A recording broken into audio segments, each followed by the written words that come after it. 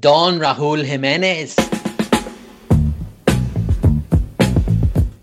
How amateur is that? Like, you don't even see that down the park. If they lose, it provides great content.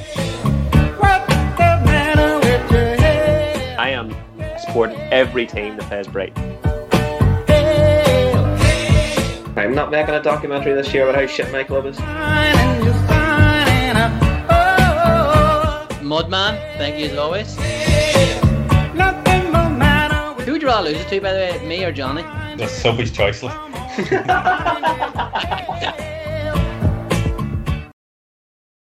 Hello and welcome to our bonus sports babble.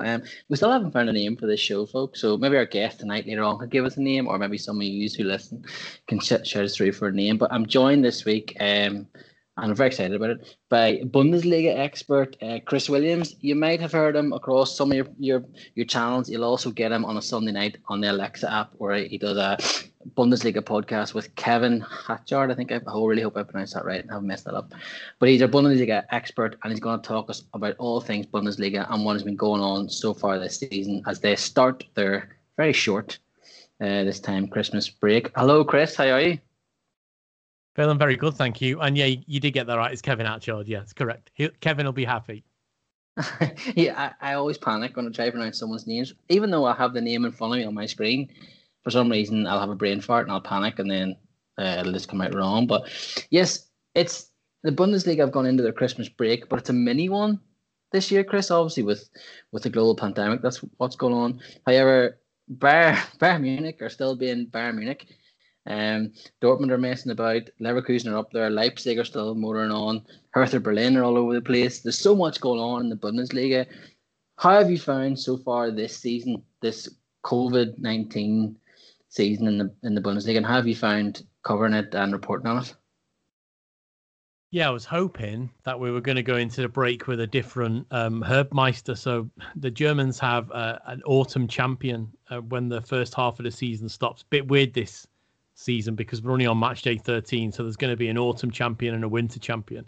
I thought we were going to have Bayer Leverkusen, but yeah, unfortunately for everybody apart from Bayern fans, we're back to Bayern Munich on top of the league. But yeah, it's been a really strange season. Some of the big teams have fallen off, Dortmund especially. Borussia Mönchengladbach are way down, almost mid-table. Schalke are terrible. Leipzig are in third. I think a few teams are having a bit of trouble balancing the congested season. German teams aren't necessarily well known for playing weekend and midweek games, so when they're coming so thick and fast, it can be a bit of a hard balance for them. So yeah, overall it's been interesting. Some big surprises, both good and bad, but it would be nice at some point if we could get a different league champion. Before we go into this season, certainly maybe even this weekend's round of fixtures and what's happening at certain clubs, what got you into the Bundesliga, Chris? Yeah, it's a question I get quite a lot because it always, I think it baffles people or they think it's a little bit strange. Well, mine goes way back. I'll sort of show me age here. So when Sky Sports started originally, it was on a shared satellite with the rest of Europe. So I think there was Sky Sports, Sky News, and Sky Movies. That was it, just 3 channels. And that was hosted on a satellite with plenty of other channels on it. And there was a channel called DSF that showed live Bundesliga games on a Saturday. And of course, living in the UK, you couldn't get live football on a Saturday at 3:00. You either went to the match, which you used to do, to go and watch Liverpool. But when they were playing away, and I was a kid, you would just watch the football on the telly. And yeah, I remember watching the likes of Bayern and Dortmund and Gladbach, of course, and Kaiserslautern in the day, although they're a little bit further down the league system now. And yeah, it was one way of watching football. And it was around, I'm a bit of a geek as well, so it was around about the time when the kits were pretty phenomenal. The 3 stripes across the shoulders and 3 stripes up from the midriff. And it was just a bit cool. They used a tango ball as well for a bit. It was just a real cool thing to watch. And that's how I got interested in it, and it's always stuck with me. But reporting on it, I sort of fell into, really. Went over, watched a couple of games, somehow got in contact with Borussia Dortmund, who invited me back over, watched a couple of games with them, and then next thing I know, I'm being asked to write about it, and then it follows on, and now like 5 years later, I'm working with the DFL on their world radio feed. So yeah, it's been a bit of a journey, and it's sometimes a bit of a strange one. I love hearing stories like this here. Obviously, we chatted before we come on the podcast, and I think anyone that listens to this or knows me knows I have aspirations to sort of follow like Chris and do something like that full time. So to hear that story is unreal. Like, but you're following the league, and I love the league, and I know the lads are on this podcast with us, Johnny, Brenton, and Paddy. We'll watch the Bundesliga and we like it. But can you tell the rest of the people what is so great about it, and what will draw other people to it? Mine would be the fans. Obviously, we can't have them at the minute, but it would be the fans and the fan bases. But what is so special about the Bundesliga, and where would you rate it? And you can be biased, because you're allowed to be biased in the podcast. You say whatever you want. Where would you rate it in terms of Europe's big leagues? Well, I mean, with my corporate hat on, I should say, football how it's meant to be. That's the tagline, isn't it?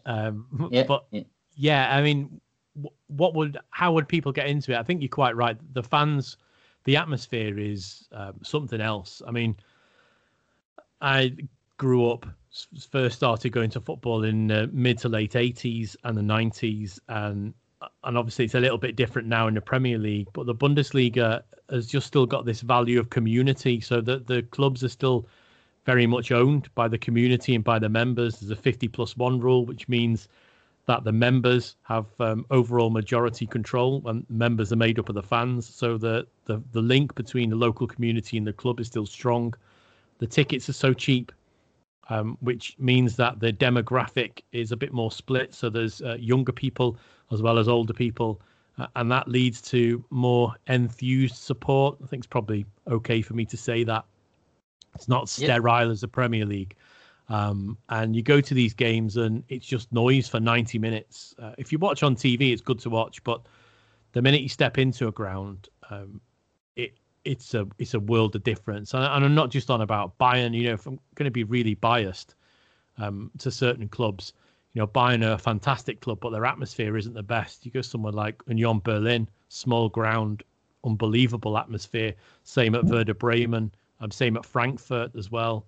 Schalke, when they're doing well, terrific atmosphere. Borussia Dortmund, of course, Europe's largest standing terrace, 86,000 people in Westfalenstadion, or Signal Iduna Park, as it's known by its sponsorship name. But yeah, it's the whole package. So you can still drink at games. Some people like drinking, some people don't like drinking, but it is part of that match day atmosphere. Get a bratwurst and a pint of beer, which comes in a little plastic glass.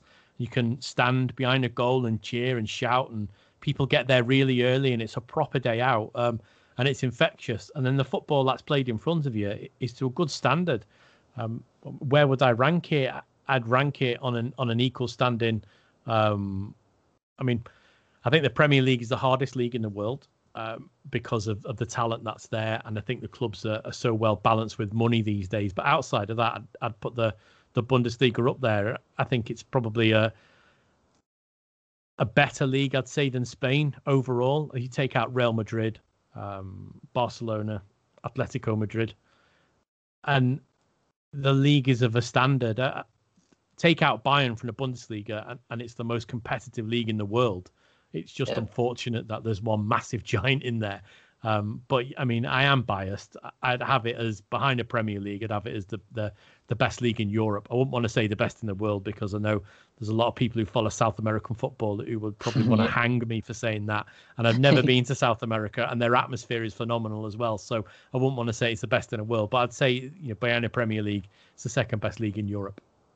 I think I would 100% agree with you there. I think as football wise, it's just behind the Premier League, but atmosphere wise, and I haven't been to the Bundesliga game. It's on my list. It's on my list to take my little son Finn when he's big enough to cross Europe, even if I can cross continents and see all different games of football and let him experience all these. But atmosphere wise, it looks like, for a fan, it looks that it's a better spectacle than what we get in the Premier League. I'm not just talking about the football. I'm talking about, as you just said, the day out looks unreal. And you mentioned Union Berlin, and there's been so much talk about them since they've come up, and obviously Borussia Dortmund played each other at the weekend, and we'll talk about that in a minute. But it just looks as a whole as like a brilliant weekend. Do you know what I mean? To go and experience it, like, so. I'm looking forward to going doing that. Go on ahead, sorry. Yeah, Union Berlin's a real good example. So believe it or not, when we're in normal circumstances, you get off the plane at the airport, and it's full of Brits. There's people come over from Scotland. There's people come over from Wales and England. I've never seen anyone from Ireland or Northern Ireland, but I'm pretty sure it happens. They come from all over, from all over the country to go and watch German football because of that. You're on about you want to take your lad. I've taken my son with me before. I don't take him now because I go into press box accredited. But before that, you go in. We went to Mainz. My ticket was £11. His ticket was £6 to stand behind a goal. And those tickets get you free transport on a public transport system in the local area, so you can hop a tram or you can hop a train or like a local train. You can't obviously get an equivalent of a cross-country train with it, but if you're 4 or 5 mile away from the ground, you've got free transport there and back on your match ticket. It's just an overall better example, and there's a lot of people, certainly from the UK that I know of, did travel over because of that, because of the appeal of being able to just go and watch football how you want to. There's no, it's not as corporate. I mean, you can get a corporate ticket if you want, but there's no need to, because everything you can ever want for, €20 on a full day out for you and your partner is all catered for. I worked it out once that where I've lived out of Liverpool for a long time, nearly 20 years. But if I want to travel back to Liverpool to watch the match, I'm looking at around about £80 there and back for petrol, probably. I've got to park my car if I don't want to stay at my dad's. If I do that, and I've got to get a train or a taxi to the ground. I've then got to eat, which isn't cheap. Yeah. It was cheaper for me to fly to Luton to Berlin, return, and get tickets for her to Berlin than it was to go to a Premier League match, and that flying from the UK. So that tells you how cheap it was. Hopefully it'll stay that way whenever, if we ever get to go back to Europe at some point, hopefully it's just as cheap. It cost me £10 to get into an Irish League game.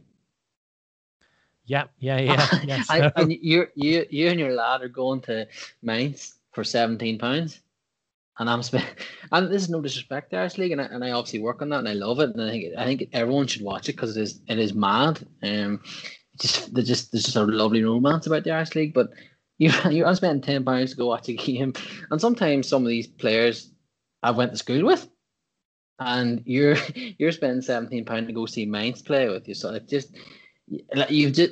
sums everything up about why people are starting to follow the Bundesliga, and they're starting to sort of fall for it because of this, because there does seem to be more of an aspect of, we'll look after you as a fan, but you'll be looked after. And I know everything's not perfect. I'm not saying it sounds right, but there does seem to be a more case of, we will look after you. We both know, Chris, as being Liverpool fans, and we do have very good owners, but there's been times where we've wanted to fight our owners because they don't seem to be getting it. Whereas it just seems to be in Germany, there seems to be maybe I'm wrong here, but there seems to be a whole collective of, no, we'll look after each other as a community here, and the football is for you. It's not just for us to make money.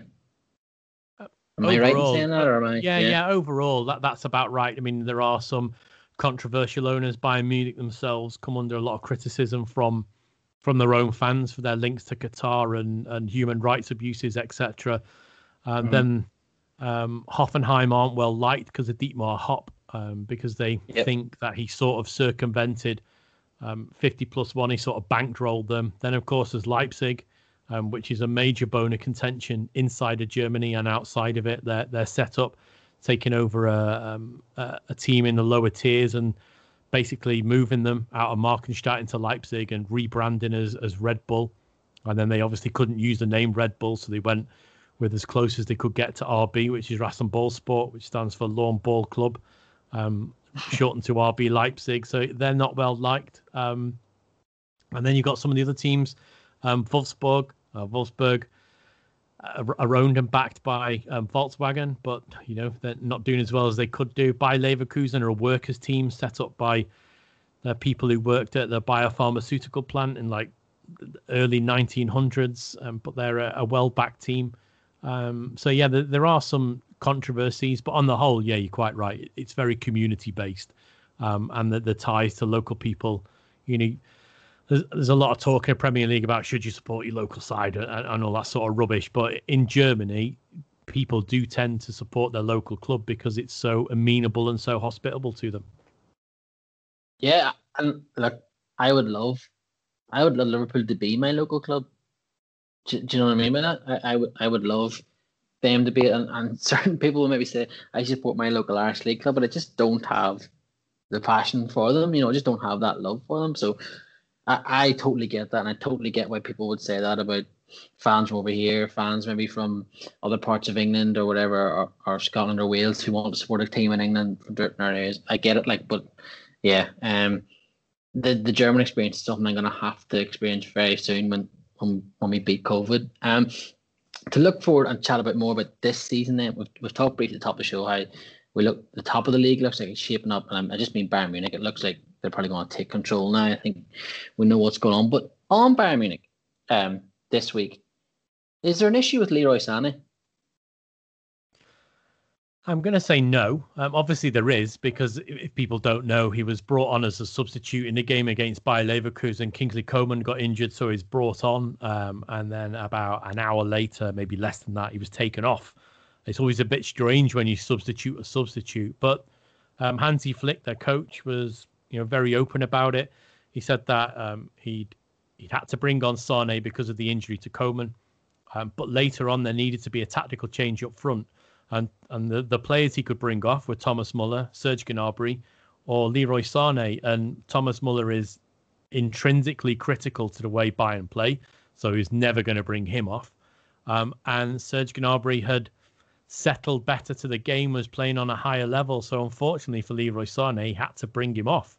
And that's pretty much what Hansi Flick said about it. Sané himself spoke and said, he's just coming back from an injury. And I think people forget, the injury he had to his knee, it was a real bad injury, and it will take time to get back. I mean, he hasn't got the pressure of moving to a new country, etc., because, he's German. He went to Manchester City from Schalke, so he's going home in essence. But he still needs that time to adjust a little bit and to get over the injury. And I think he was just unfortunate victim of circumstance there, because he has played particularly well when he's come on in bursts. But he's not maybe as settled as well as people had thought. And, he's in a really competitive side where the attackers in front of him are just as good, if not a little better. But he's got youth on his side, and I don't think they're going to sell him at all. And if it takes a year for him to settle, and he's in a 5-year contract, I don't see that's going to be a problem for him. Yeah, Bayern Munich are always known as doing, certainly contract and player-wise, they seem to be pretty spot on. And I think even if Sané is a bit annoyed, or if there's a little bit of issues with Hansi Flick, they'd be daft to get rid of him so soon. Plus, his talent, when he gets going and when he does get flying, that's an unbelievable footballer Bayern Munich have at their hands, and they'll be devastating across Europe. So it was just strange, obviously, to see him coming off. And as you know, what football's like, when something like that happens, then all sorts of things are said and rumours are created, and there's an issue here and he wants to go there. But we'll see what happens down the line. But I'm pretty sure Bayern Munich, if there was an issue, would get it stamped out anyway.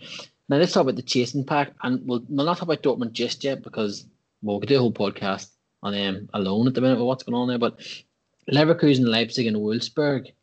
Particularly Leverkusen and Leipzig.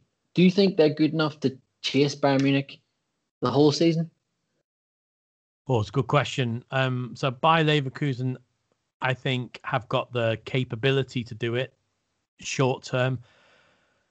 I'm a little unsure long term because of the squad, the playing squad. They got the depth, the quality. I think to win the league, you've got to have a really good keeper and a top defence. And Lucas Hradecky, Lucas Hradecky, while he's a really good guy to talk to, and I've talked to him many times, I've spent an afternoon with him, he's a great guy.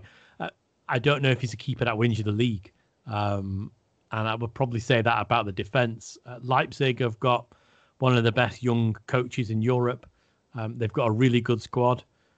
But as we saw this particular weekend and last season, quite a lot, they draw too many games, and they get into a bit of a rut about drawing games. And before you know it, you've drawn 3 or 4 games and you're thinking, well, we haven't lost. Well, I'm a big believer. Sometimes it's better to lose 1 game and win 3 than to draw 2 and win 1. Your points average is better, even though you've lost a game.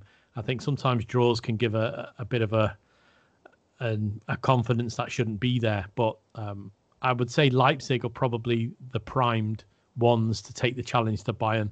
They're only 2 points behind at the moment.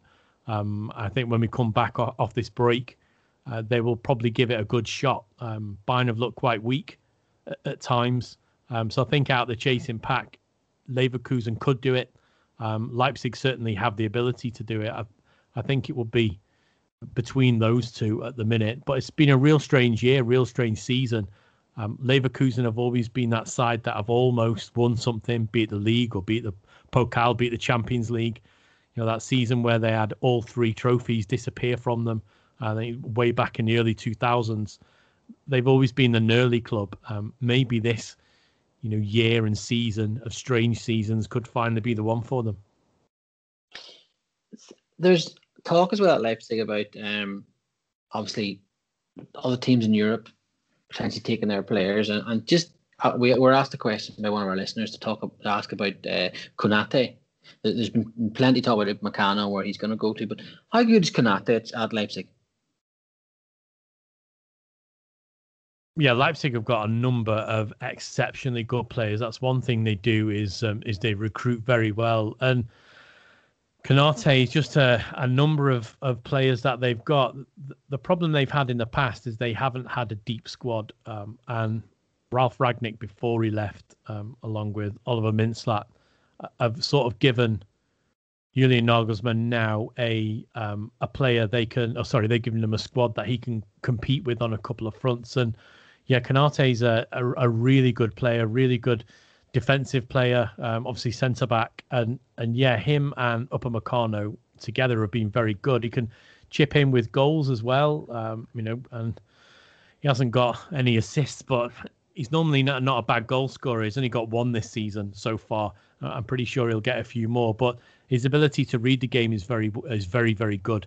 And he knows all about the Leipzig way they want to play. So the high press, win the ball, transition it very quickly to the midfield or into the channels to the forwards. And I think there's a type of player that Leipzig wants, and Konate very much fits that, especially with his age, early 20s, and his ability and the way he likes to play forward very quickly.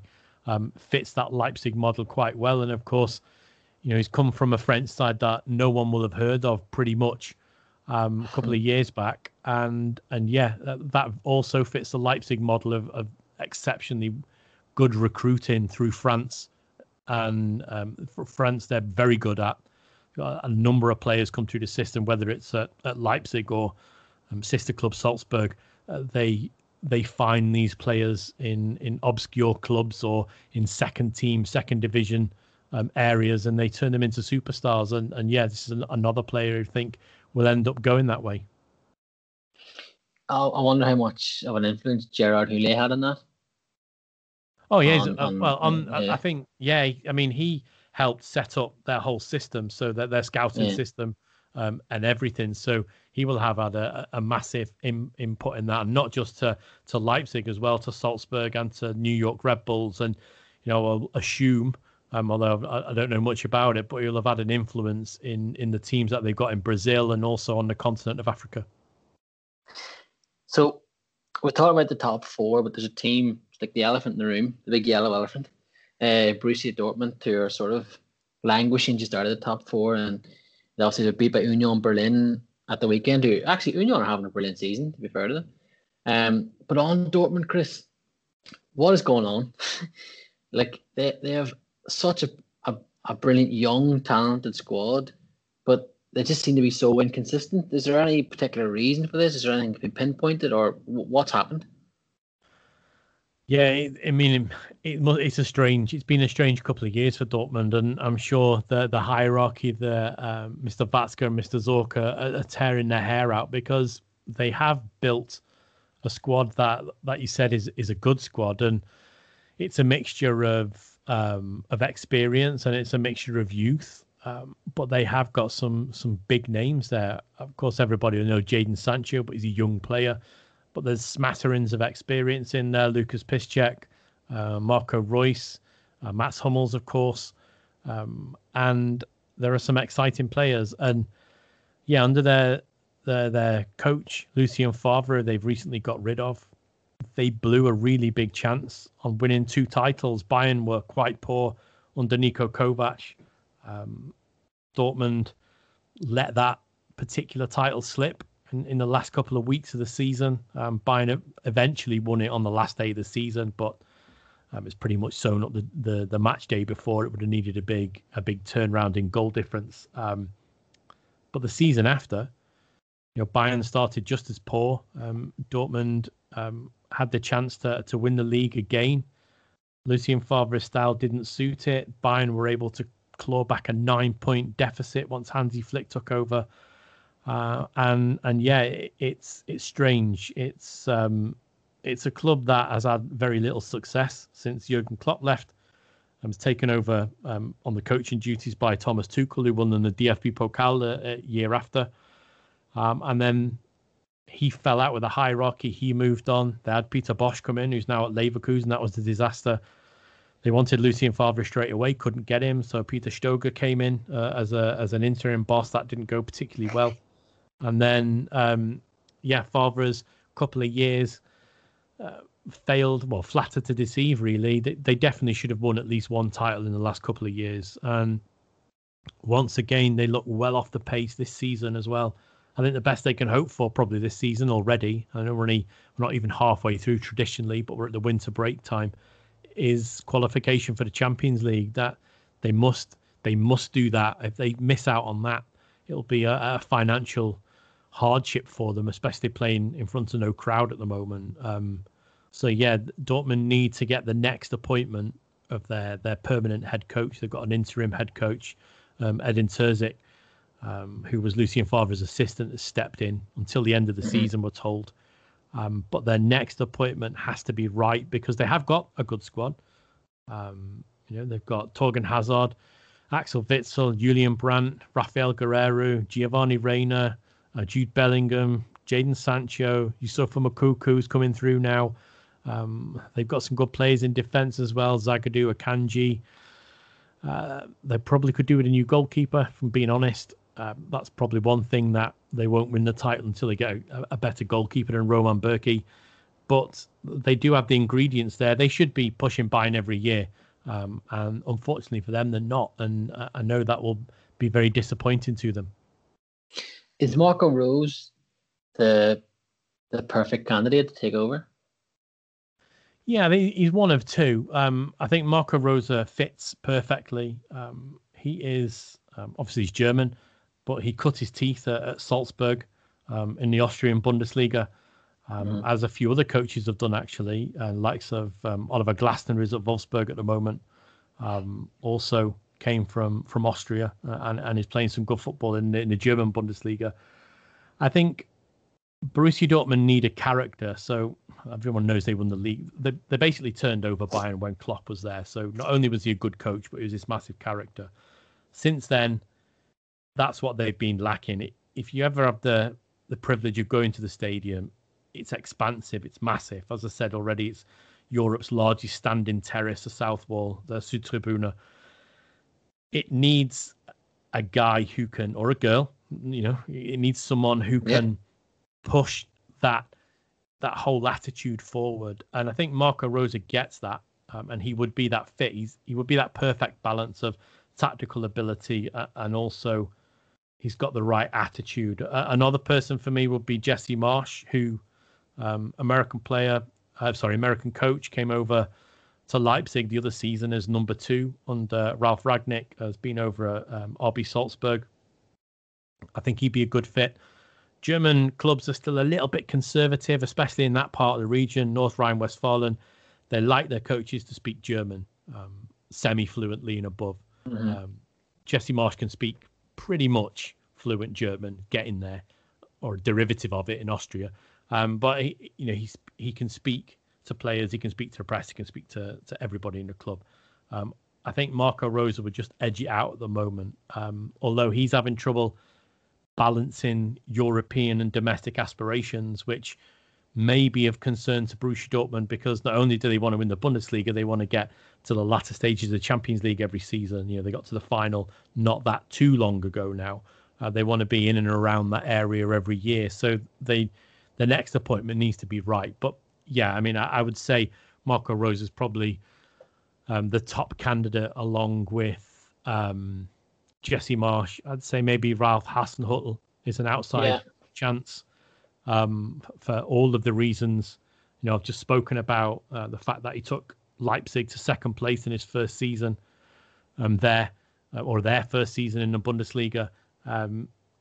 Speaks German, of course. He's Austrian, but speaks German, and he's a good character, and he plays exciting football. So it's out of them three for me. I would have said Hasenhüttl would have been, if it was me, it would be the one I'd go for, with all the characteristics you obviously highlighted there. And like, if you just talk to Southampton fan or look how Southampton fans have fallen in love with him, and that is, he gives those vibes off that he could take over a club like Klopp did, like Klopp has done that at Liverpool. And it'd be an interesting one. And you're so right, they do need to get it right this time. And there's I'm not trying to disparage Lucien Favre and what he did. Like, he's brought through a brilliant squad. Like, whoever takes over is getting handed a very good squad with brilliant young players coming through. So they're going to have a good canvas to work with. Like, so it'll be really interesting. And I think that obviously you said the Bundesliga could do with someone else winning it. And if it's not going to be Bayern Munich, everyone would probably think it's going to be Dortmund, although Leipzig will have something to say about that, and Bayer Leverkusen this season. But just on another sort of, well, they're a massive club in terms of how well known they are, and obviously even if you look at their stadiums, absolutely humongous. Hertha Berlin, Chris, they seem to be, to follow them must be a bit of a nightmare at the minute, because they're so up and down. Can you pinpoint or what has been going on with them this season? Oh yeah, I mean they're a very strange club, worthy of a case study. Strange in a good way, not in a bad way. They're very nice, very hospitable people. You're quite right. Obviously, they play in the Olympiastadion, which is around 75,000 capacity. It's far too big for them. So even if they half fill it, which isn't bad, near on 40,000 fans in there, it looks half empty. I don't think that helps them. Their premium investor, Lars Windhorst, has come in, injected a lot of money into the club. They do want to build a new stadium on that Olympiastadion complex. It's a massive complex. There's a hockey team there. There's a swimming pool there, of course. There's the Olympiastadion itself. It's a big complex. So they could build another stadium there, and the academy's there as well. So it's a massive complex in Berlin. It could accommodate a 40,000 stadium. I won't say seater because they have standing areas, but it could accommodate a stadium that could have 40,000 people in it. And I think that would be absolutely perfect for them. It'd be a cauldron, and that's exactly what they need. But yeah, I say they're a strange club because Berlin's a capital city, and you look around the world, and capital cities tend to have decent clubs in them. And Hertha have always flattered to deceive a bit. They have won a couple of German titles way back when. They've also won second division titles, but it is, if they can get it right, they could be, a world beater because of the infrastructure in Berlin. The fact, as I say, that it's a capital city, it's crying out for a team to come and be a Champions League side. But yeah, Bruno Labbadia is there. He's got his chance at Hertha Berlin. He's always been seen as a guy who can get a club out of a sticky situation. If I said he was a Sam Allardyce, that would do a massive disservice to him, because he knows how to play football in a proper way. But I suppose he's the closest you're going to get in Germany to that. He's good at rescuing teams. He did it at Wolfsburg. They've been in relegation battles for a couple of seasons. He came in, got them out of the relegation battle they were in. They won the relegation playoff at the end of the season, and he got them to a more respectable position. And he was brought in to Hertha to do the same. And yeah, they've had a massive influx of money, around about 300 million euros last January.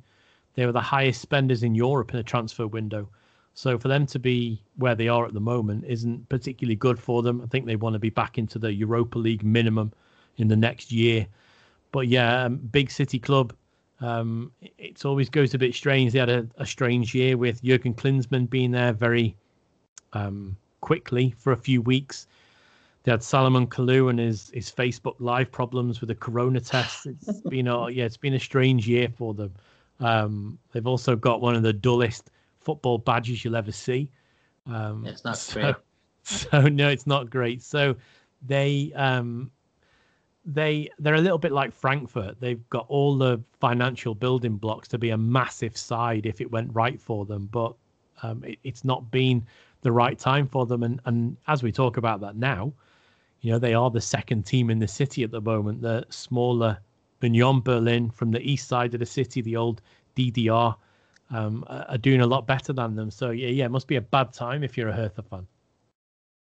Yeah, it must be so strange as well. Like Berlin's massive, and I haven't been, but I've seen. Obviously, I know it's humongous, and it's like obviously one of those statement cities. You know what I mean about that in the world. Like if it's a capital city, it's one of those statement cities, and they should have. It's a great, but they should have a team that is in the top four, is constantly challenging. Plus, obviously, whatever's been going wrong, they haven't, and it is a weird one. They're languishing there down at 15th, and they don't have a bad squad either, Hertha Berlin. So, I mean, I watched the Union Berlin game, where they didn't turn up in the first half, really, and then all of a sudden, the game just changed in the second half, and I was thinking, how are they struggling? Because this team looks like it couldn't struggle. Do you know what I mean? It looks like it should be where Union are now, but before we move on, we've got a couple of listener questions for you, Chris. But before we move on, I just wanted to chat quickly, if that's okay, about the German teams this year in Europe and how you see them progressing. Obviously, with Dortmund, Bayern, Leipzig, Liverpool, and Mönchengladbach obviously still left in it in the Champions League, and then we've Hoffenheim and Leverkusen in the Europa League. But how do you see Leipzig and Liverpool going? Briefly, before we chat about the rest of the teams and how you think they're going, how do you see that game panning out? And as a Liverpool, I look at it and I think Leipzig are going to see this tie as one they can really go at a big team in Europe and possibly do some damage. I'd say they'll be licking their lips at the prospect of it. Yeah, I mean, it's a massive tie for them. Obviously, they put out Tottenham at the same stage last season, round of 16. So they are used to playing English sides now. It's going to be a big battle. On a personal note for Julian Nagelsmann, he tipped up at Anfield the other year with Hoffenheim, was a little bit naive, went a little bit risky. Before he knew it was 3-0 down, game was over. They were out of that particular competition. So he will want to get one back over that. Leipzig, for all their goodness, can occasionally have a nightmare. I think we all saw how they played at Old Trafford. They kept it tight for a bit and then just fell apart inside of 7 or 8 minutes when Marcus Rashford came on and absolutely destroyed them. I would think, once again, it's quite hard because I'm a Liverpool fan, but I would think over 2 legs, Liverpool will fancy it, especially if there are fans in the stadium. I think Liverpool would fancy it. It's going to be a close game. It's going to be a real tactical battle, and sometimes Julian Nagelsmann's got it right, and he certainly did that in the second game in the group stages against Manchester United. He got that right, but he got it spectacularly wrong in the game before. And had that been a double header, Manchester United would have gone through, of course. So it is going to be one for him to watch. The problem they've had, and the problem they've got, is when the Champions League comes back, if they're anywhere near the top of the table and they look like they could win the Bundesliga, they'll be in a bit of a catch-22. They'll be in a bit of a catch-22 situation, because are they going to win the league? Potentially, they could.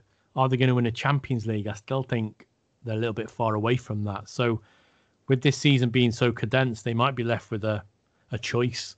I know hierarchies of clubs aren't into that, because you get a lot of money for winning a Champions League game. For instance, you get 3 million euros for when you win a group stage game.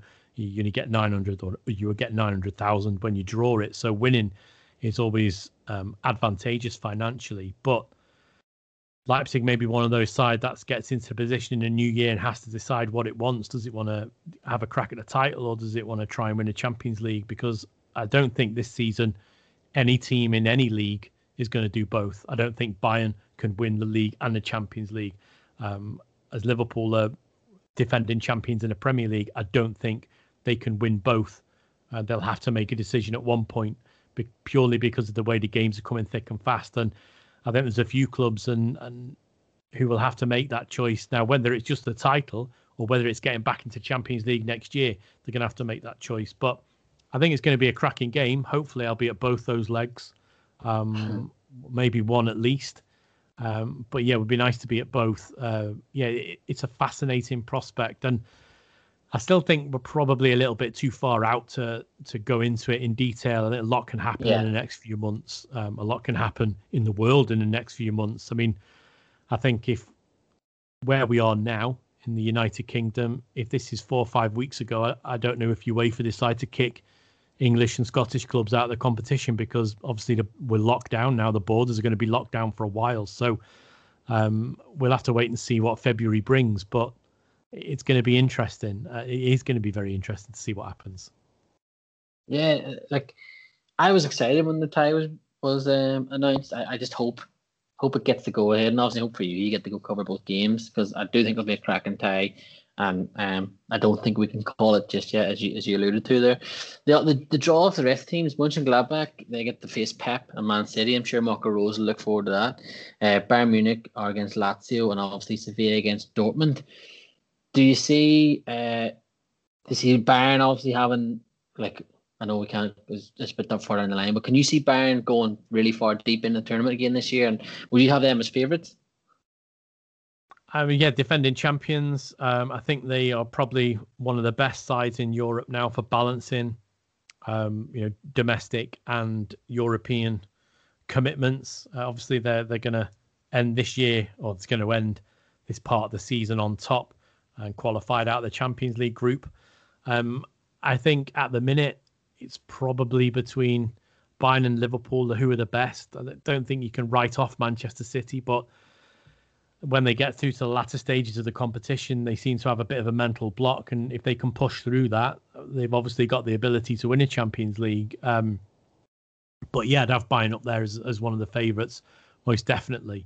I still think it'll be hard for them to win both. They've been fantastic in the Champions League, but they've had a little bit of a wobble in the league, although they're still top. They have been pressed by a lot of teams this year. They were battered on match day 2 by Hoffenheim, and they've been held by Werder Bremen. Stuttgart have played exceptionally well against them.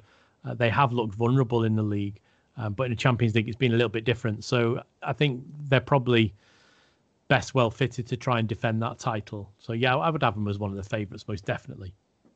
Can you see Dortmund going further into the competition? Not at the minute, no. I think if they got past the round of 16 into the last 8, I think that would be a good achievement for them. I think just based purely on current form, of course, can't see that much into the future, but based purely on current form at the moment, I think they will be facing an uphill battle as it is to qualify for the Champions League next season. So they could be a side come February that could probably do without this distraction. And the same for Gladbach, who normally I'd say it was game over against Manchester City, but they played really well against Real Madrid at home, played really well against Inter, obviously battered Shakhtar Donetsk 10-0 over 2 games. So they have got that ability, but they've been slow starters in games, and I think they're playing a team who can come out of the blocks lightning fast, and this game could be over in the whole fixture, the whole tie could be over inside of 20 minutes if they start as sluggish as they have done recently.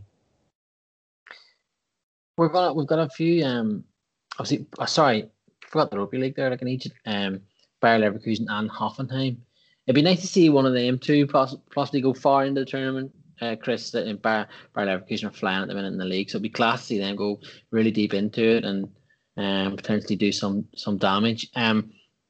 We've got a couple of questions on players in the league that maybe aren't yet household names. I just want to get your obviously opinion on some of them. Maybe not household names over here in the UK and Ireland, but one of them we got asked by a friend of the show was about Matheus Cunha. I think I pronounced that right. I really hope I have. The wide forward at Hertha Berlin. How good is he? And also, this is from obviously a Liverpool fan has asked, could he potentially be a replacement down the line for someone like Roberto Firmino? Yeah, I get asked that quite a bit on yes, Matheus Cunha. Yeah, I mean he's a really good player. Maybe flattered to deceive a bit at Leipzig, but once he moved over to Hertha, he hit the ground running and was playing particularly well. I don't think he's been up to the sort of standards he set himself last season so far, but then this season's a weird season.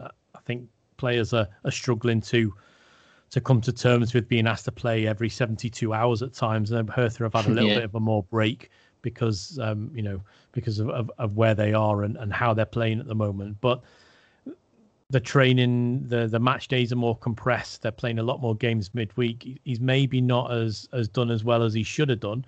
But I mean, yeah, he's a great player. He's got lots of movement. He reads the game very well. He's certainly one to keep an eye on. Would he make the jump to the Premier League? I'm not 100% sure if he's ready right at this particular moment to make that jump, to be honest.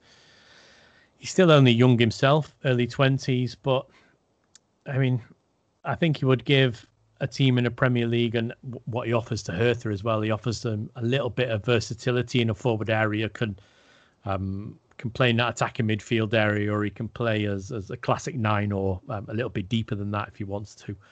But yeah, he's got the ability. He just needs to show it more on a consistent basis. He's been very good in bursts, which of course, if you want to move to one of the top clubs in Europe, you need to be a little bit more consistent than playing well in bursts.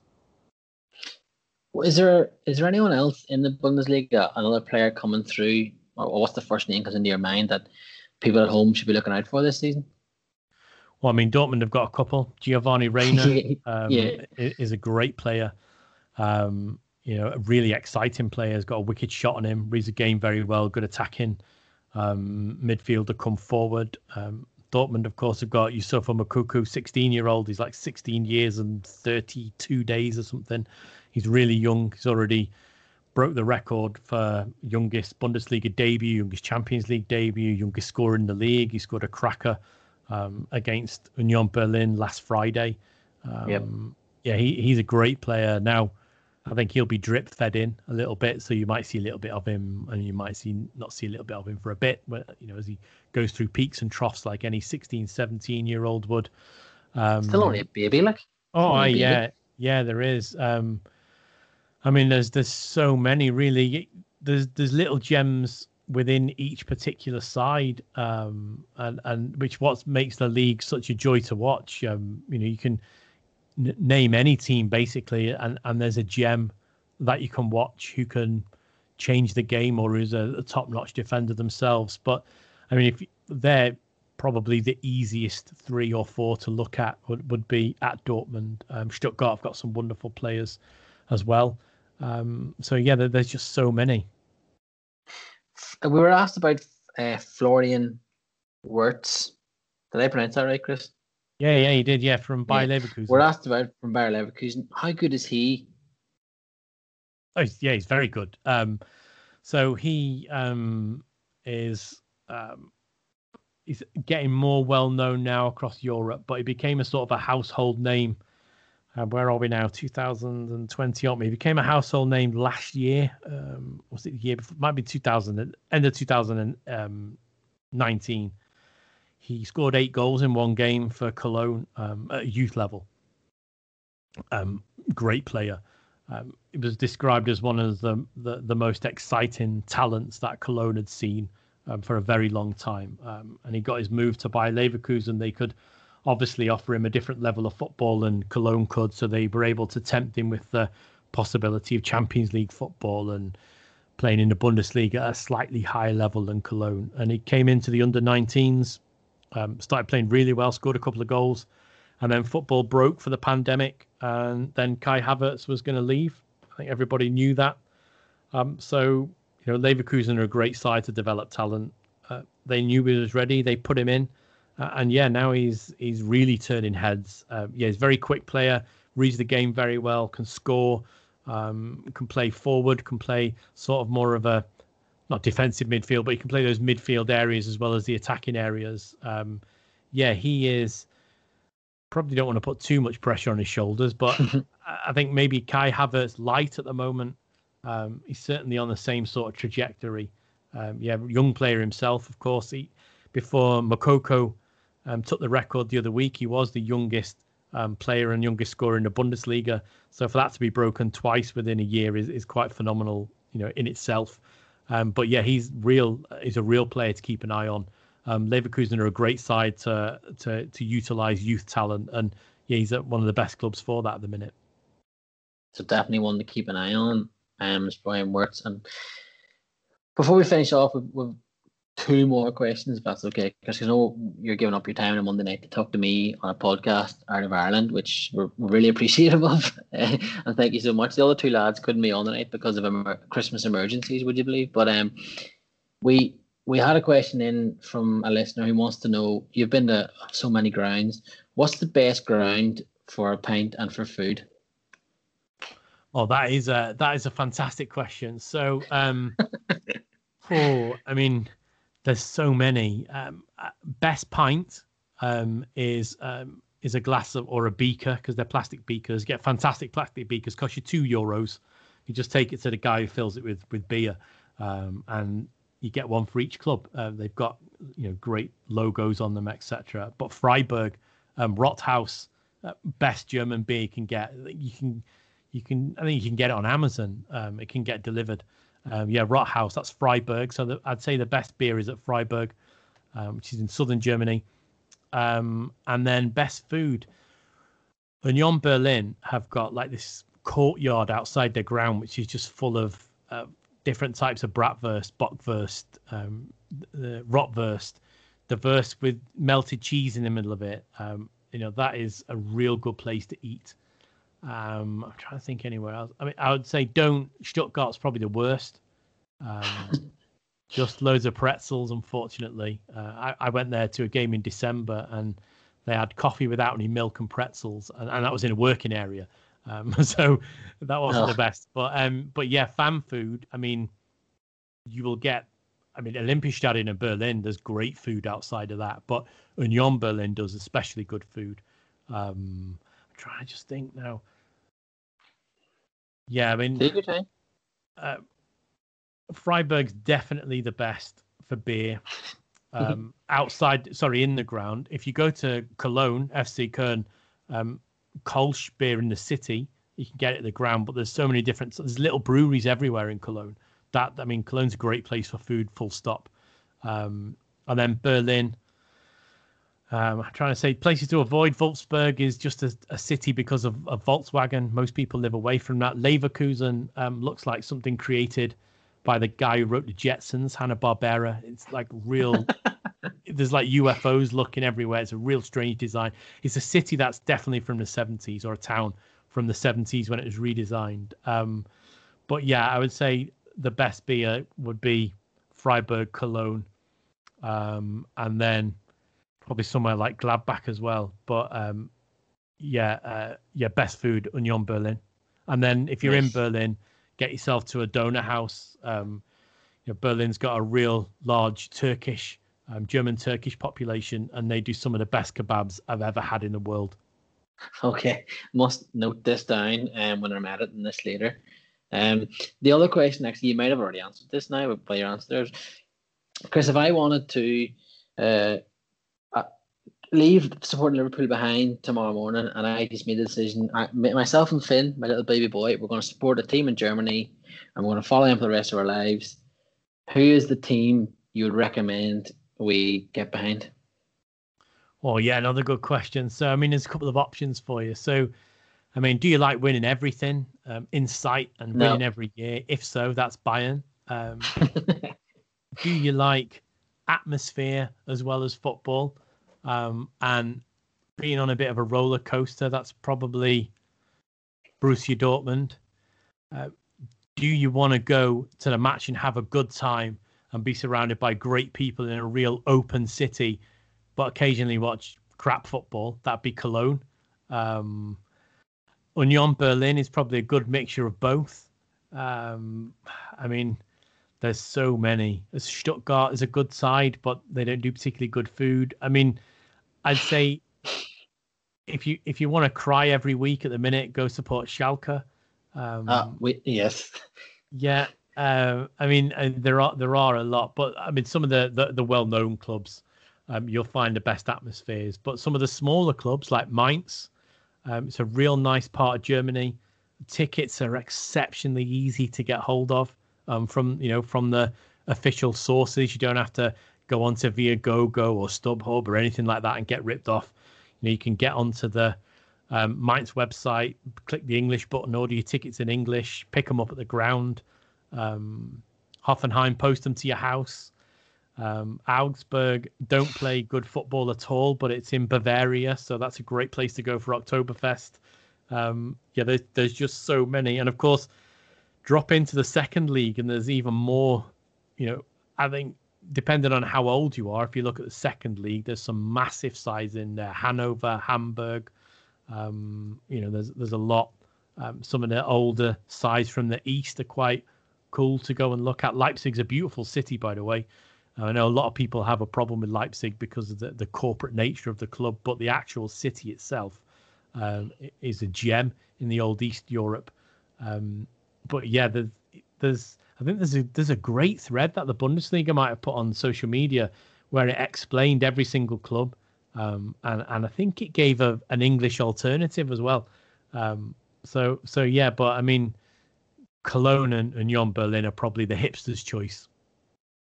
Yeah, I was gonna say, you said about Union's food, and that will probably drive me and my hungry food mad son, 10 months old, but will literally eat anything. It'll probably drive him to Union Berlin as well then if there was good food. But thanks so much, Chris, for coming on the podcast and chatting to myself the night off. It's been a pleasure. Tell the people back home if they want to find your stuff and want to hear your podcast. I know where to get it, but tell them where they can get it. Yeah, so we can't hear me anywhere at the minute because the league's on a break. But if you've got Alexa on a Sunday night, I do co-commentary and analysis for the Bundesliga's World Radio feed, so you can ask Alexa to play the Bundesliga. I write for different platforms or different outlets. If I do write anything, I'll normally push it on Twitter, which is Chris78Williams. And you can have a mixture of football and looking at my dogs. That's probably as exciting as it gets. It's a good mix.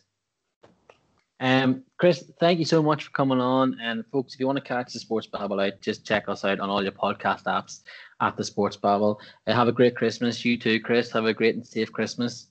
And we'll see you all back in a couple of weeks. And obviously the Bundesliga will be back in a week or two as well. So make sure you tune in and good luck.